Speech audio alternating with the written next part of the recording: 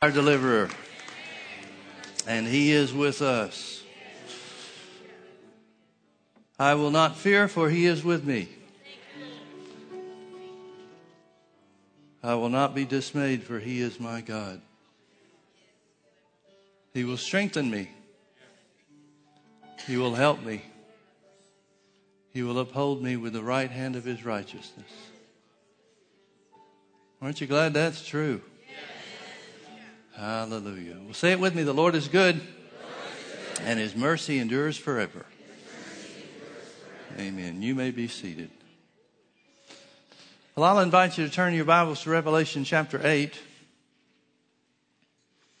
We've been diving into the book of Revelation, and we need to recap a little bit things that we've said before so that we're all up to speed on the things that are yet to come. The book of Revelation begins with the letters to the churches, the 7 letters to the churches in Asia. And immediately following that, John hears a voice that sounds like a trumpet that says, "Come up here." And he's caught away into heaven. He experiences a type of the rapture. And there in heaven, he sees God. He sees the throne that God is seated on. He sees the rainbow around the throne. He sees the 4 beasts that surround the throne. He sees the 24 elders with crowns of gold on their head, which represent the church in its entirety. He sees the crystal sea,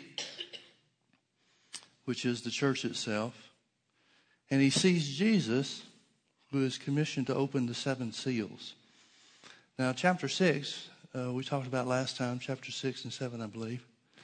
And in chapter 6, it tells us about those 7 seals. It's important, and I made mention of this before, but I think it is worthy of repeating. And that is, these 7 seals pertain to the entirety of the tribulation period. It's easy for us to make a mistake and think it's a timeline, but it's not. The first seal that's opened is the Antichrist is revealed. The second seal that's opened is the war. A great war against Israel. Now, these 2 things happen at the beginning of the tribulation period. The war is spoken of in Ezekiel 38 and 39, where Russia gathers a coalition army of predominantly Islamic nations to attack Israel from the north through Syria. And it says in a 24-hour period, God defeats Russia and the coalition army that it brings. But not just the defeat of the armies themselves. He rains fire and hail down upon the countries and destroys 5/6 of those nations. Now, folks, if we're interpreting this right, and a little bit of speculation, I guess, is helpful for us to put things in a modern context. But too much speculation isn't good because there's some things that we don't know. But if we are correct in assuming or understanding that the 6th part that God leaves of these nations, the coalition army of Russia, those nations, according to the list in Ezekiel 38, those nations are predominantly the Islamic nations that are state sponsors of terrorism in our day. The Middle East and North African nations, where the real trouble is coming from in the world that we live in. If we are correct in understanding that when God leaves just the 6th part, that's 17% of those nations standing, God effectively wipes out Islam in a day. Now, with all the trouble we see created by this so-called religion of peace, which it never was and never will be, of all the things that are going on in our world and all the problems that are associated with it, God deals with it in a 24-hour period. I think it's good for us to realize things like that for this purpose. It's so easy to get underneath the problem when you start praying. Do you know what I mean by that? It's so easy to look at how difficult and how massive our problems are, the problems that surround our country or in our own lives, whatever it might be, and feel overwhelmed by the enormity of the problem. But it's big a problem, and it is a worldwide problem. It is the single biggest problem in the world that we live in today, and seems to me. As big as the problem is with Islam and the march of Islam and the increase of Islam and the immigrant, refugee situations, whatever you want to call it, in Europe and pertaining to our own country, God deals with it in a matter of hours. Your Heavenly Father destroys it in hours. The God that said you could ask Him for anything that you wanted deals with it in hours. The one that said that He'll never leave you or forsake you deals with it in hours. Are you getting the point? The greater one is in you. Well, back to our story. God deals with Russia and the armies and the nations that come against Israel in a 24-hour period. The next seal that's opened is famine. There is a famine or food shortage in that part of the world. And the book of Revelation deals primarily with the European, Middle Eastern, and Asian and Northern Africa part of the world. The ring of territory that surrounds the Mediterranean Sea, basically, which was the area controlled by the Roman Empire. So we know that there are food shortages in that part of the world. It tells us that the fourth seal that's opened is death. Now we know that there'll be a lot of death because of the war, but there'll be death through other means as well throughout the tribulation period, the 7 years of tribulation. The next seal, the fifth seal, is the tribulation martyrs, which tell us that during the tribulation period of time, a lot of Christians are going to be killed for their testimony of Jesus. This will continue up until the last few days of the tribulation period. Finally, the sixth seal is the upheaval of nature, which culminates in the last day of the tribulation when Jesus sets foot on the Mount of Olives. It talks about the great, great earthquake that takes place, foreshadowing the Battle of Armageddon. Now, as you can see, we just covered 7 years in a heartbeat. One chapter, chapter 6, covers 7 years really, really quickly, without very much detail at all. From this point forward, chapter 8 forward, it begins to give us a little bit more detail about those 7 years. But God gives us an overview first. Now, we're going to need to back up and cover some things, or make mention of some things that we've already discovered and some things that we know of from other scriptures, both Old Testament and then further on in the book of Revelation. The Antichrist takes power over the resurrected Roman Empire, according to Daniel chapter 9, verse 27, I think. It talks about the same people that destroyed the temple in Jerusalem will be the one that the Antichrist comes from. Now, that doesn't mean he's Italian, but it means he's of the people of the former Roman Empire. And that system, according to the scripture, is resurrected or reinstituted in some way. Most people agree that that has to be the European Union, what used to be the European Common Market, now the European Union. We know that at the time the Antichrist takes power, there are 10 major nations that support his leadership.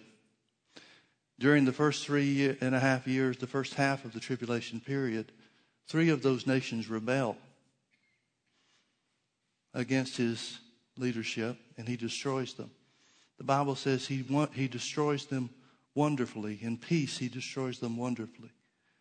Now, I'm not sure exactly what that means, but he apparently does it in such a way, maybe through diplomatic means, primarily, that everybody is just in awe at his leadership skills and his ability to gather people together. We know that those three nations are replaced in some form or some manner, because at the Battle of Armageddon, he's the leader of 10 nations when he joins himself to the 200 million man army from the east. So the Antichrist presents himself as a man of peace, and one of his signature achievements in the beginning of the tribulation period is he makes peace, enters into a 7-year peace treaty with Israel. Now it's interesting that it doesn't say that he enters into a peace treaty that will last 7 years, because it doesn't. He breaks that peace treaty about 3.5 years into the tribulation period. Well, then why would there be a time period for a peace treaty? The Antichrist enters into a 7-year treaty with Israel. Now, as I said, God's just defeated the Russian coalition armies, all but wiped out Islam, at least the active part of Islam. There's still Pakistan and India and the Philippine nations and the nations of, there are various other nations that still are and will be Islamic. But you don't hear much about stuff going on in India that threatens the world, or Pakistan, as far as Islam is concerned. But he breaks a 7-year peace treaty with Israel, moves his headquarters to Jerusalem, which is kind of strange if you think about it. If we're in a peace treaty, if we enter into a peace treaty with another nation, how do you move your headquarters to that nation? It could be militarily. This could happen after he breaks the treaty and then he makes an invasion against Israel. We don't know that for sure. But we do know that about 3.5 years, a little bit over 3.5 years into this 7-year tribulation period, the temple in Jerusalem is rebuilt, and he sits in the temple and proclaims himself as God. Now, by the midpoint of the tribulation, the primary reason that he goes from his pretense of being a man of peace to being a man of war is because he's failing miserably. I get amused at myself, because in the early days of my walk with God, growing up in the church, growing up in a denominational church, everything I heard about Revelation was scary. It was about the Antichrist. It was about the mark of the beast. Somehow or another, as a kid, I was afraid somebody was going to mark me up against my will, and then I was going to be lost forever. Well, a lot of people have a lot of stupid ideas about Revelation. Revelation is the revelation of Jesus, not the Antichrist. Revelation is the revelation of how God is so much greater than anything the devil does. By 3.5 years, the halfway point of the tribulation period, as capable as the Antichrist is, and I don't doubt that he has diplomatic abilities and charisma or whatever else he might possess, he's failed miserably. And when he proclaims himself as God, immediately things start happening that are outside of his control, to where the world sits back and has to wonder, what kind of God is this? He says he's God, but he can't control the weather. He can't control the plagues that begin. He can't control anything that's of value to mankind. Yet he proclaims himself as God. So now that brings us up to the last of the 7 seals to be opened in chapter 8. So let's go to verse 1. And when he, speaking of Jesus, had opened the 7th seal, there was silence in heaven about the space of half an hour. Now, nobody's got a good explanation of why that is. The best guess I've heard anybody make, and I still don't know if it's right, is because of the severity of the plagues that are about to come. But whether that has anything to do with it or not, nobody really knows. And I saw the 7 angels which stood before God, and to them were given 7 trumpets. And another angel came and stood at the altar, having a golden censer. And there was given unto him much incense, that he should offer it with the prayers of all saints upon the golden altar which was before the throne. And the smoke of the incense, which came with the prayers of the saints, ascended up before God out of the angel's hand. Can I ask you a question? Who's praying?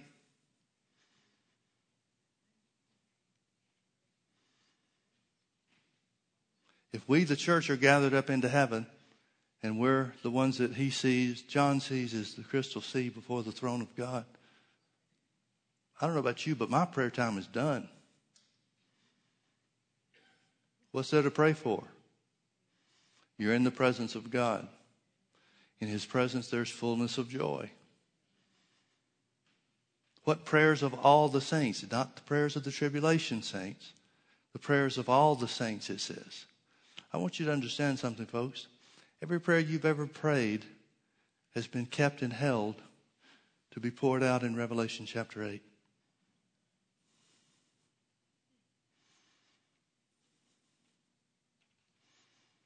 Every prayer that you've ever prayed is still active, is still effective, and is still precious in the sight of God. I hope that one of the things that takes place in these last days is that we come to realize, like God realizes, what prayer is really all about. It's communion with your Father. It's based on a relationship with the Creator of the universe, who has chosen to be your Father.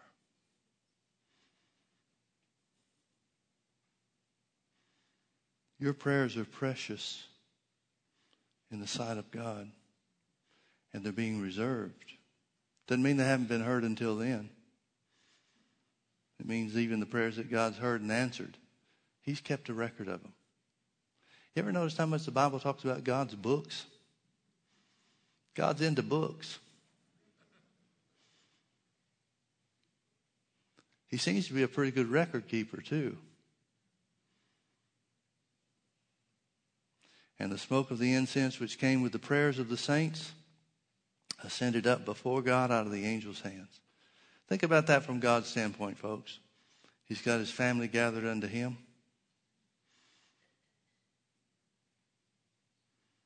And the prayers of all of his children are poured out on the altar. And it rises up before him. Can you imagine the sense of pride and joy that God will feel when that represents the relationship that he has with his family is poured out in heaven?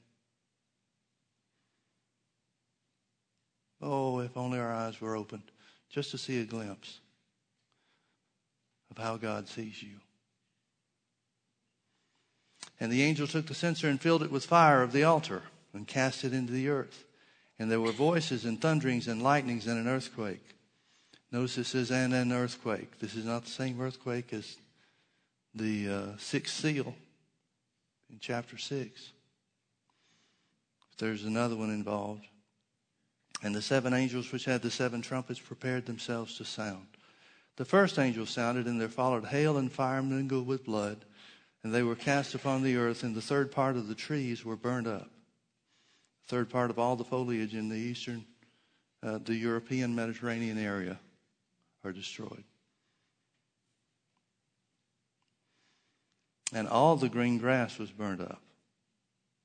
And the second angel sounded, and as it were a great mountain burning with fire, this may be a volcano of some type, was cast into the sea, and the third part of the sea became blood. And the third part of the creatures which were in the sea and had life died. And the third part of the ships were destroyed. Now let me back up here and make another comment to tag on something we said a minute ago. And that is, most of the really, really, really, really, really, really bad stuff happens in the last half of the tribulation. That's not to say that the first half of the tribulation is a picnic by any means. But we know that these plagues begin to take place from things that the book of Revelation tells us later on. We know that these plagues begin to take place after the Antichrist proclaims himself as God. And as I alluded to a minute ago, the world is going to sit back and say, he says he's God, not a God. He says he's God. And he can't stop this stuff from happening. What kind of God is this?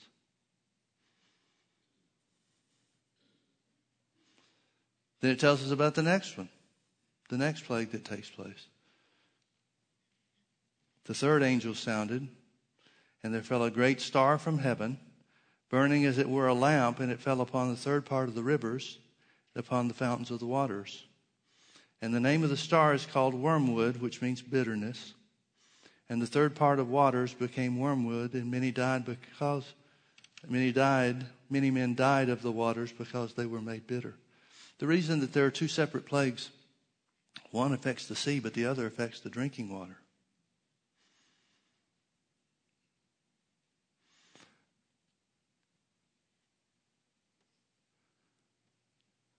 A third part of the sea is made, the seas turn into blood. A third part of the creatures of the sea, all the sea life in the Mediterranean Sea and the Aegean Sea, are destroyed. A third part of the ships in the sea are destroyed. A third part of the drinking water, rivers and fountains, sources of fresh water in that part of the world are destroyed. Folks, I want you to realize people are complaining about the environment and all the things that we've got to do to protect it and all that kind of stuff here in our day. In the days of the tribulation, the last half of the tribulation, there's going to be such an extreme attack upon the earth and the earth's environment that it's hard to even comprehend. Yet the earth survives. I hate to get political about this, but I believe global warming is the biggest hoax. Climate change is the biggest hoax ever perpetrated on mankind. And that the notion that man is supposed to do something to keep the climate from changing is ridiculous. I mean, if that was possible, I'd like to pick and choose what day I want the climate to do what I want it to do. But you talk about climate change. Last half of the tribulation is real climate change. But don't worry, the news media will be here to report it.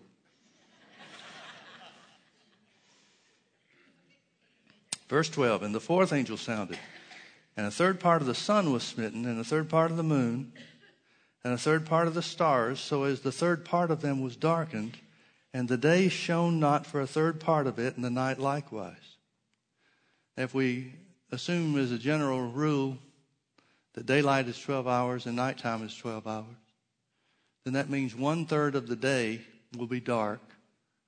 There'll be only 8 hours of daylight.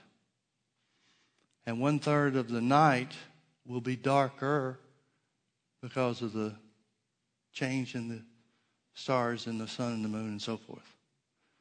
Now I want you to think about something, and I'm not trying to get well, it's not an exact parallel, but notice the similarity in these plagues and the plagues that came upon Egypt.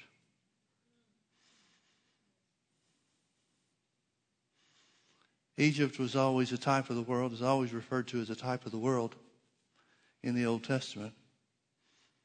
But remember, one of the plagues upon Egypt was darkness. And it was darkness that they could feel. The Bible is specific about saying it was a darkness that they could feel. I'm not exactly sure what that is, but I think we could agree it's supernatural. Hail mingled with fire was one of the plagues. The Nile River turning to blood and all the waters of the land turning to blood was one of the plagues. Notice how God seems to be following a pattern here. Now again, it's not exact, but there are similarities. Verse 13, and I beheld and heard an angel flying through the midst of heaven, saying with a loud voice, Woe, woe, woe to the inhabitants of the earth, by reason of the other voices of the trumpet of the three angels which are yet to sound. Now, let me interpret that to you in modern day language. After the first 4 plagues, which are devastating, the angel flies through the air saying, now things are going to get really bad.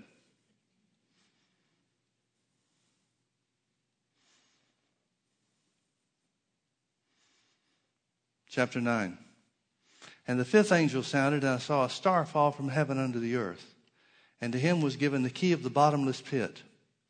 And he opened the bottomless pit, and there arose a smoke out of the pit as the smoke of a great furnace. And the sun and the air were darkened by reason of the smoke of the pit. Now remember, the sun and the moon have already, and the stars have already been affected. A third of them have already been darkened. Now you've got smoke that creates, I don't want to say worldwide, because when I say worldwide, I don't mean planet-wide. But it affects that part of the world in great degree with air pollution like nobody's ever experienced. And there came out of the smoke locusts upon the earth. And unto them was given power as the scorpions of the earth have power. And it was commanded them that they should not hurt the grass of the earth. So I want you to notice there's an overlap in some of these plagues. Remember back in the first plague in chapter 8, verse 7, the first angel sounded, and there followed hail and fire mingled with blood. And they were cast upon the earth, and the third part of the trees were burned up, and all the green grass was burned up. Well, if all the green grass has been burned up already, then there would be nothing for the locusts to harm in chapter 9. So the first plague hasn't yet run its course, which indicates that these are not single events, but they're things that begin to happen and continue over periods of time. So if somebody's in that part of the world, they're experiencing one plague after another, or maybe a better way to say it is they're experiencing several plagues that are taking place at the same time that affect different parts of the earth. So it was commanded the locusts, verse 4 in chapter 9 again, it was commanded them that they should not hurt the grass of the earth, neither any green thing, neither any tree, but only those men which have not the seal of God in their foreheads. That's the 144,000, chapter 7. And to them it was given that they should not kill them, but they should be tormented 5 months. And their torment was as the torment of a scorpion when he strikes a man. And in those days shall men seek death. People will try to commit suicide. And in those days men will seek death and shall not find it. They shall desire to die, and death shall flee from them.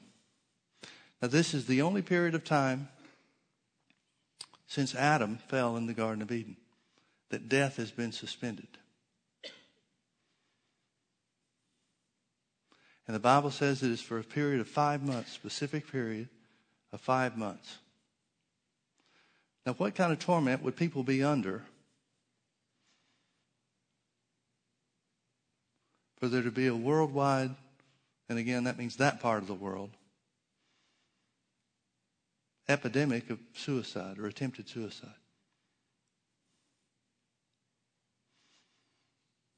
But they can't die. No one will be able to take their lives. Verse 7, and the shapes of the locusts were like unto horses prepared unto battle. And on their heads were, as it were, crowns like gold. And their faces were as the faces of men, and they had hair as the hair of women. And their teeth were as the teeth of lions. And they had breastplates, as it were, breastplates of iron. And the sound of their wings was as the sound of chariots, many horses running to battle. And they had tails like unto scorpions, and there were stings in their tails. And their power was to hurt, men 5 months. And they had a king over them, which is the angel of the bottomless pit, whose name in the Hebrew tongue is Abaddon, but in the Greek tongue his name is Apollyon. Both of them mean the same thing. It means destroyer. One woe is past, and behold, there come 2 woes hereafter. Now, what are these locusts? I have no idea. You've got some people that teach that these are locusts, real locusts, living creatures. You've got other people that teach that these locusts are mechanized. It might be worth consideration. And I don't have an answer for this stuff, folks. I don't really care too much about it because I'm not going to be here. If I see it, I'm going to be watching from heaven. But it might be worth considering that the U.S. Navy has developed over the last several years a drone system that they call Locust. I don't have all the acronym right, but it's, what is it? Low cost, unmanned, aerial vehicle, ST. I don't know what the rest of it is.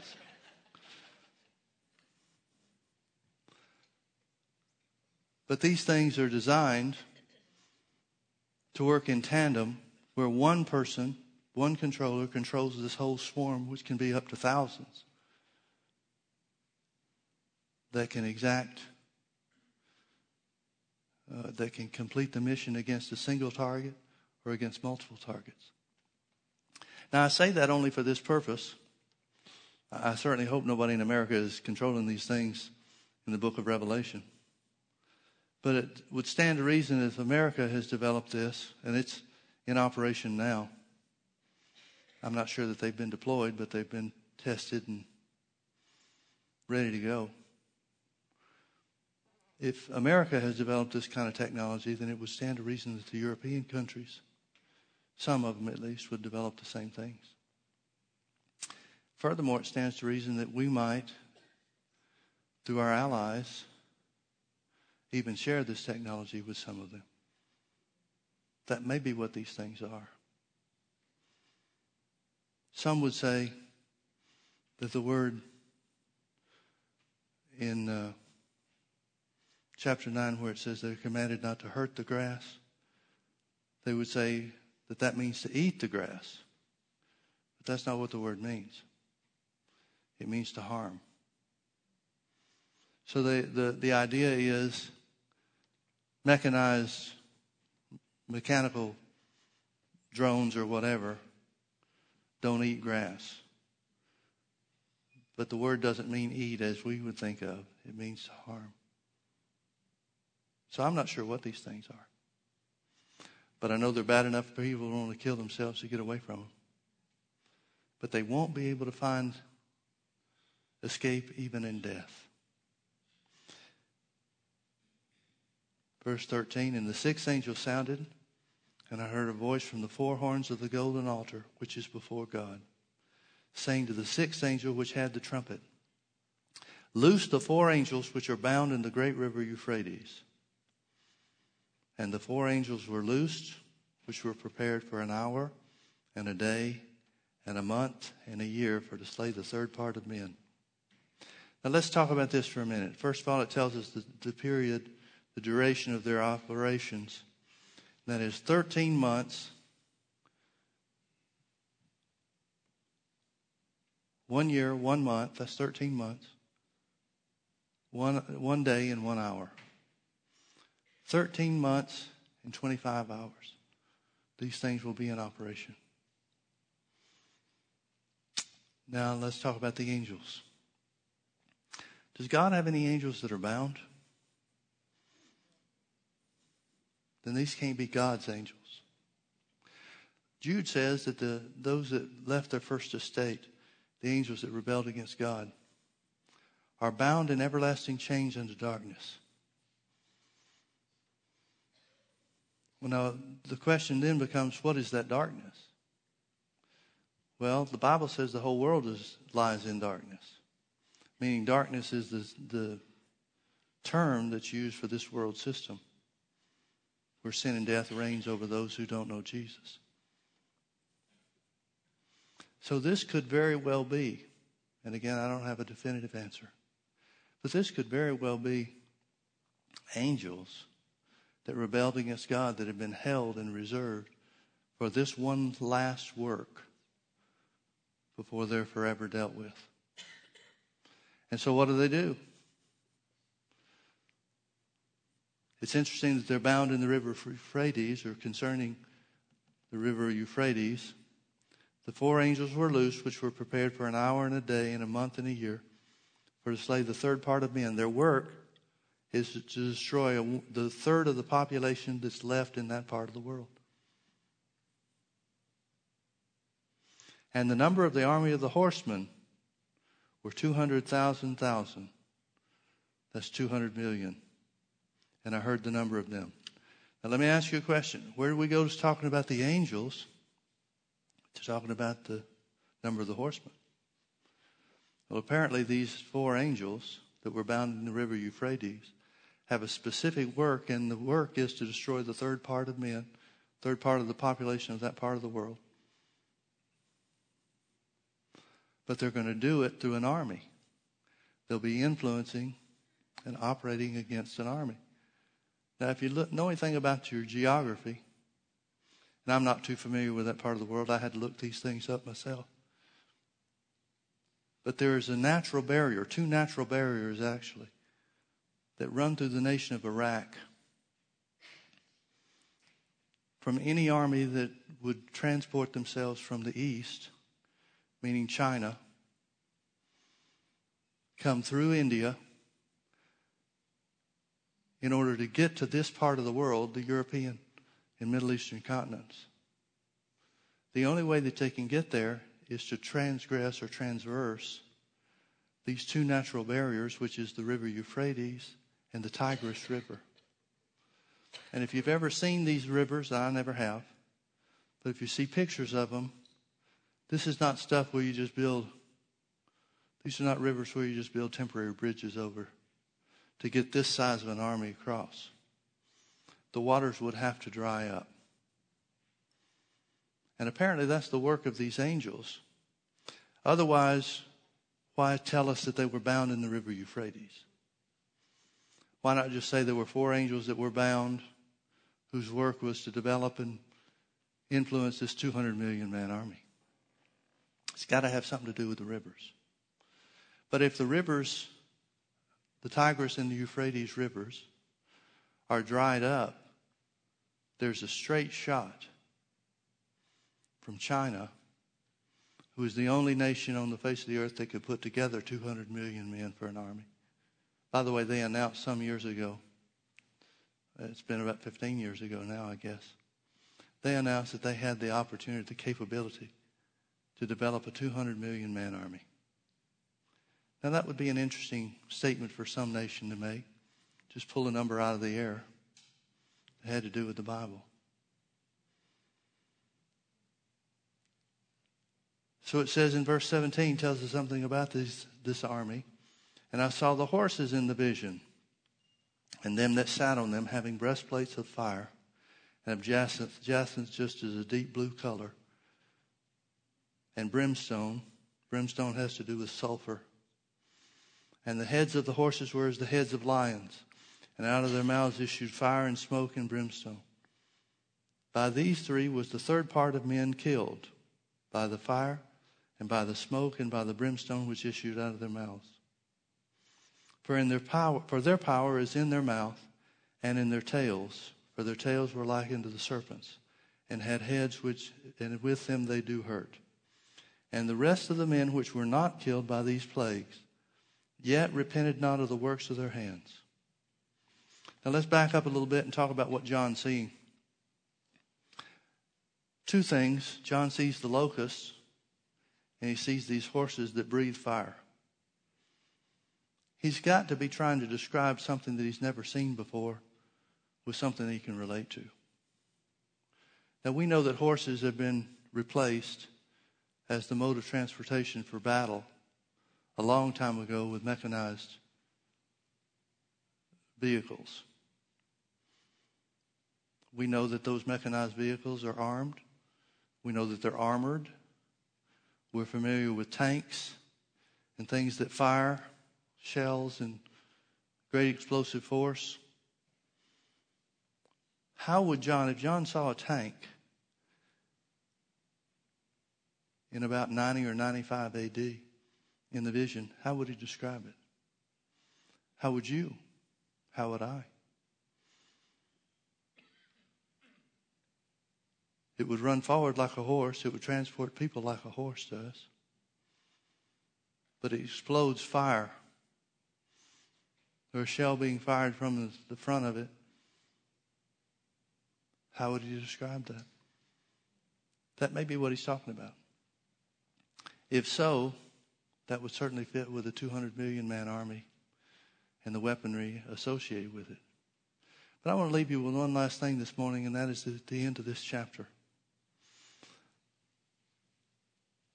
We have the idea, or maybe I should just speak for myself. I've always kind of assumed that if people saw enough of the power of God that they'd repent. The Bible does not bear that out.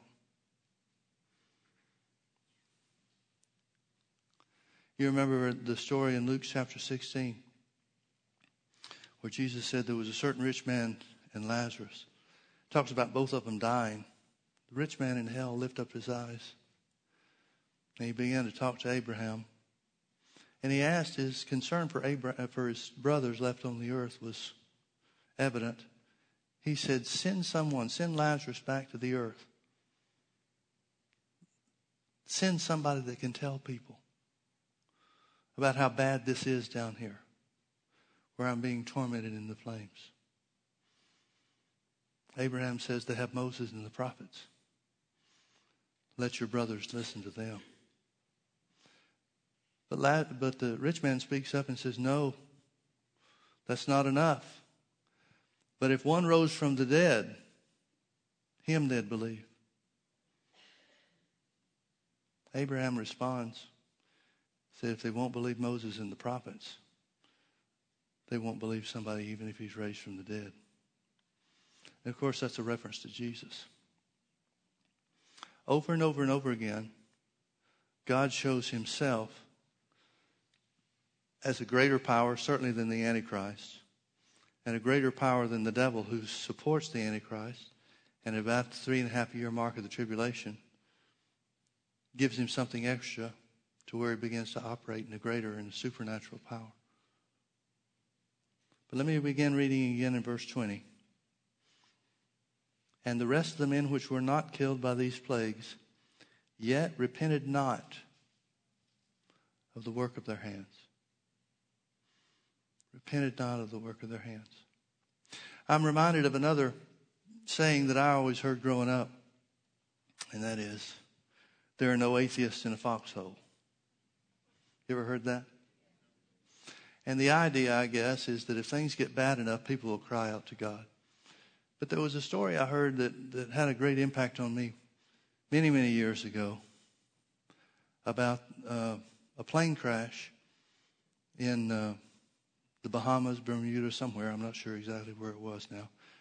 But one plane was about to take off and another plane landed on top of it. And the plane that was about to take off was loaded with fuel. And so it became an inferno. But there was one guy who was a Baptist guy. I heard it in a Baptist church. Heard this guy give his testimony in the Southern Baptist Church. He said that when things started happening, for him, it was like everything slowed down into slow motion. And he said there was a voice on the inside of me. Now, he's not spirit-filled. And he's not the only Christian on the plane. But he said there was a voice that spoke on the inside of me and started giving him an instruction. Go here, do this. He told him to stand up and turn right. Turning right from his seat was taking him straight into the fire. Completely opposite of the way that he would, that you'd think to go. But he said, for some reason, he said, I don't even remember thinking about it. I just started doing what this voice told me to do. Long story short, he got him out of the plane. He was the only survivor, or one of the only survivors, out of the two planes full of people. 2 planes full of people. But he said this. He said, one of the things that made the most impact upon him is he said, I saw people that couldn't get out of their seats, that were burning. He said, I saw their faces melting off of their skeleton. And he said, and they were cursing God as they died. I was a young man when I heard this, just a teenager. And I remember thinking at the time, realizing at the time, it's not a matter of just coming to the end and all of a sudden people cry out to God. There's a true evil in men's hearts that can only be replaced by the life of God through the precious blood of Jesus.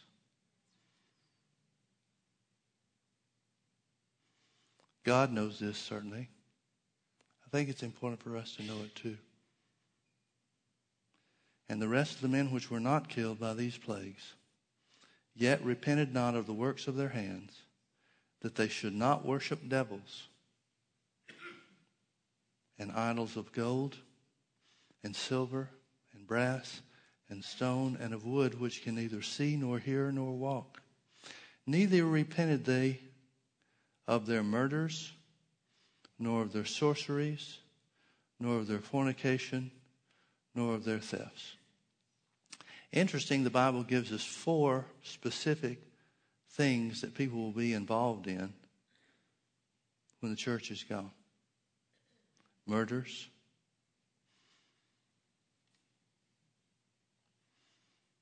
sorceries. This word sorcery is the word pharmacia in the Greek. It means pharmaceuticals. It means drugs. Drug use will be rampant. Nor of their fornication, sexual immorality, nor of their thefts. What's interesting about this to me is that if these are the things that are prevalent when the church is gone, and when God starts to show himself strong in some spectacular ways, shouldn't those be things that we watch out for in the world that we live in? And notice how in each one of those areas, there's a concerted effort accelerating each of these sins and these wrongdoings. Folks, abortion's murder. It's the shedding of innocent blood. Look at the drug problems that we have in the country. And one segment of society says the answer is to legalize it. Yeah, that's got to help. Sexual immorality. Gender identification. Gay and lesbian activities. This transgender stuff. Look at what's going on in the world around us. Finally, thefts. Nobody seems to give a second thought to stealing anymore. Look at all these protests, supposed protests that are taking place in our country. What does looting protest anything? But people have the idea that they are entitled to it. There's such a sense of entitlement. Doesn't it stand to reason that if these are the things that are going to be prevalent during the tribulation period, these are signs that we should look for in the last days of the world that we live in?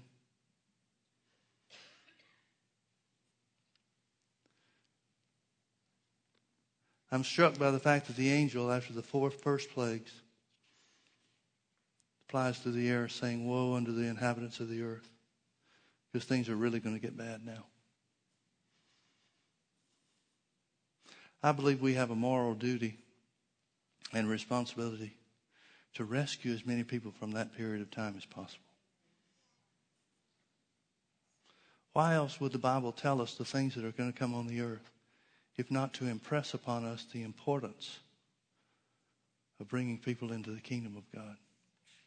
If not to impress upon us the great need to pray for the help of the Holy Ghost to bring forth the precious fruit of the earth. Amen? Let's all stand.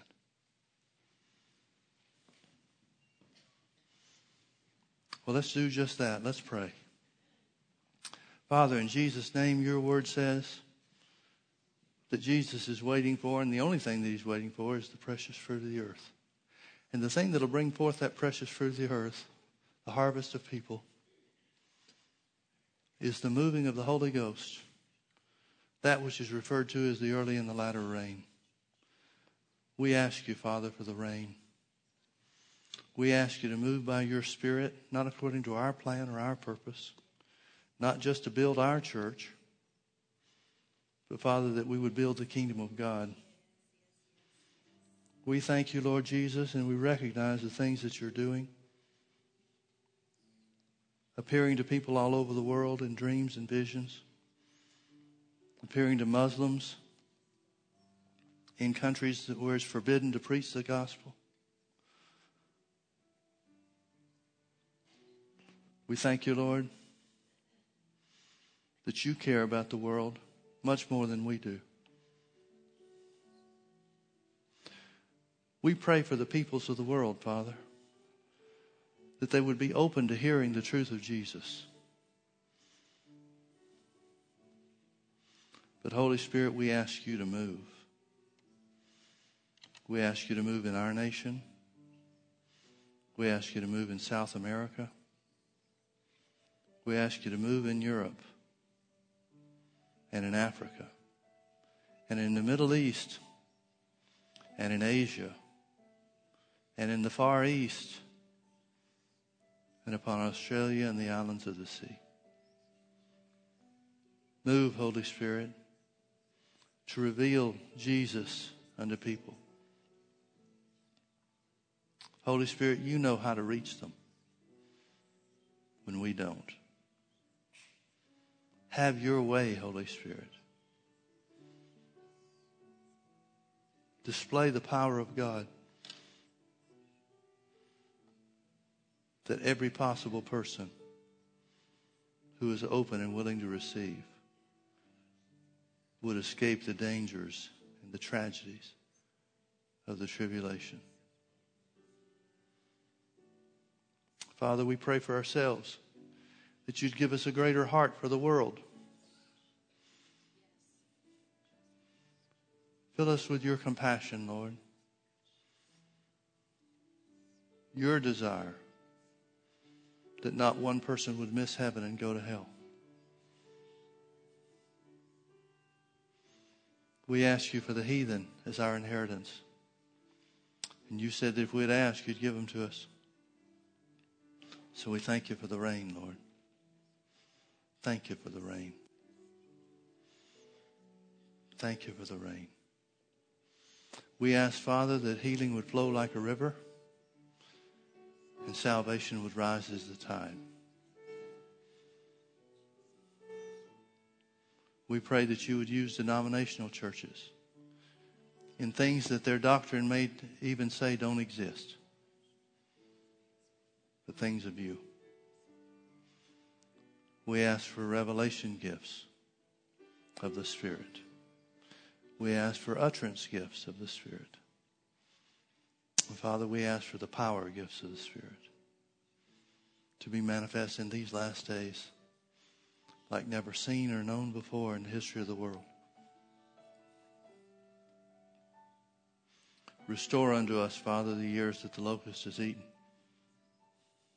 Years where we could have been working for you but didn't because we were caught up in our own stuff.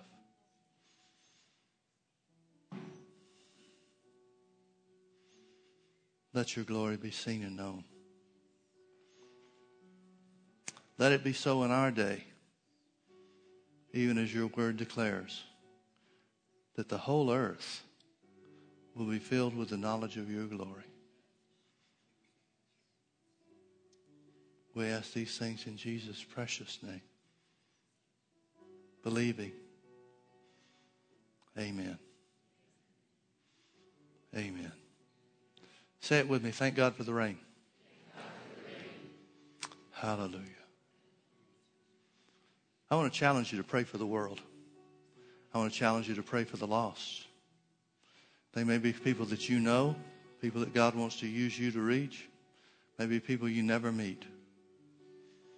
But let's be open to be used of God according to his plan and purpose. Amen. Amen. Say it with me. The Lord is good, and His mercy endures forever. Amen. Thank God we're a part of the church. We'll be out of here before any of that stuff that we've been reading about happens. Let's take as many people with us as we can.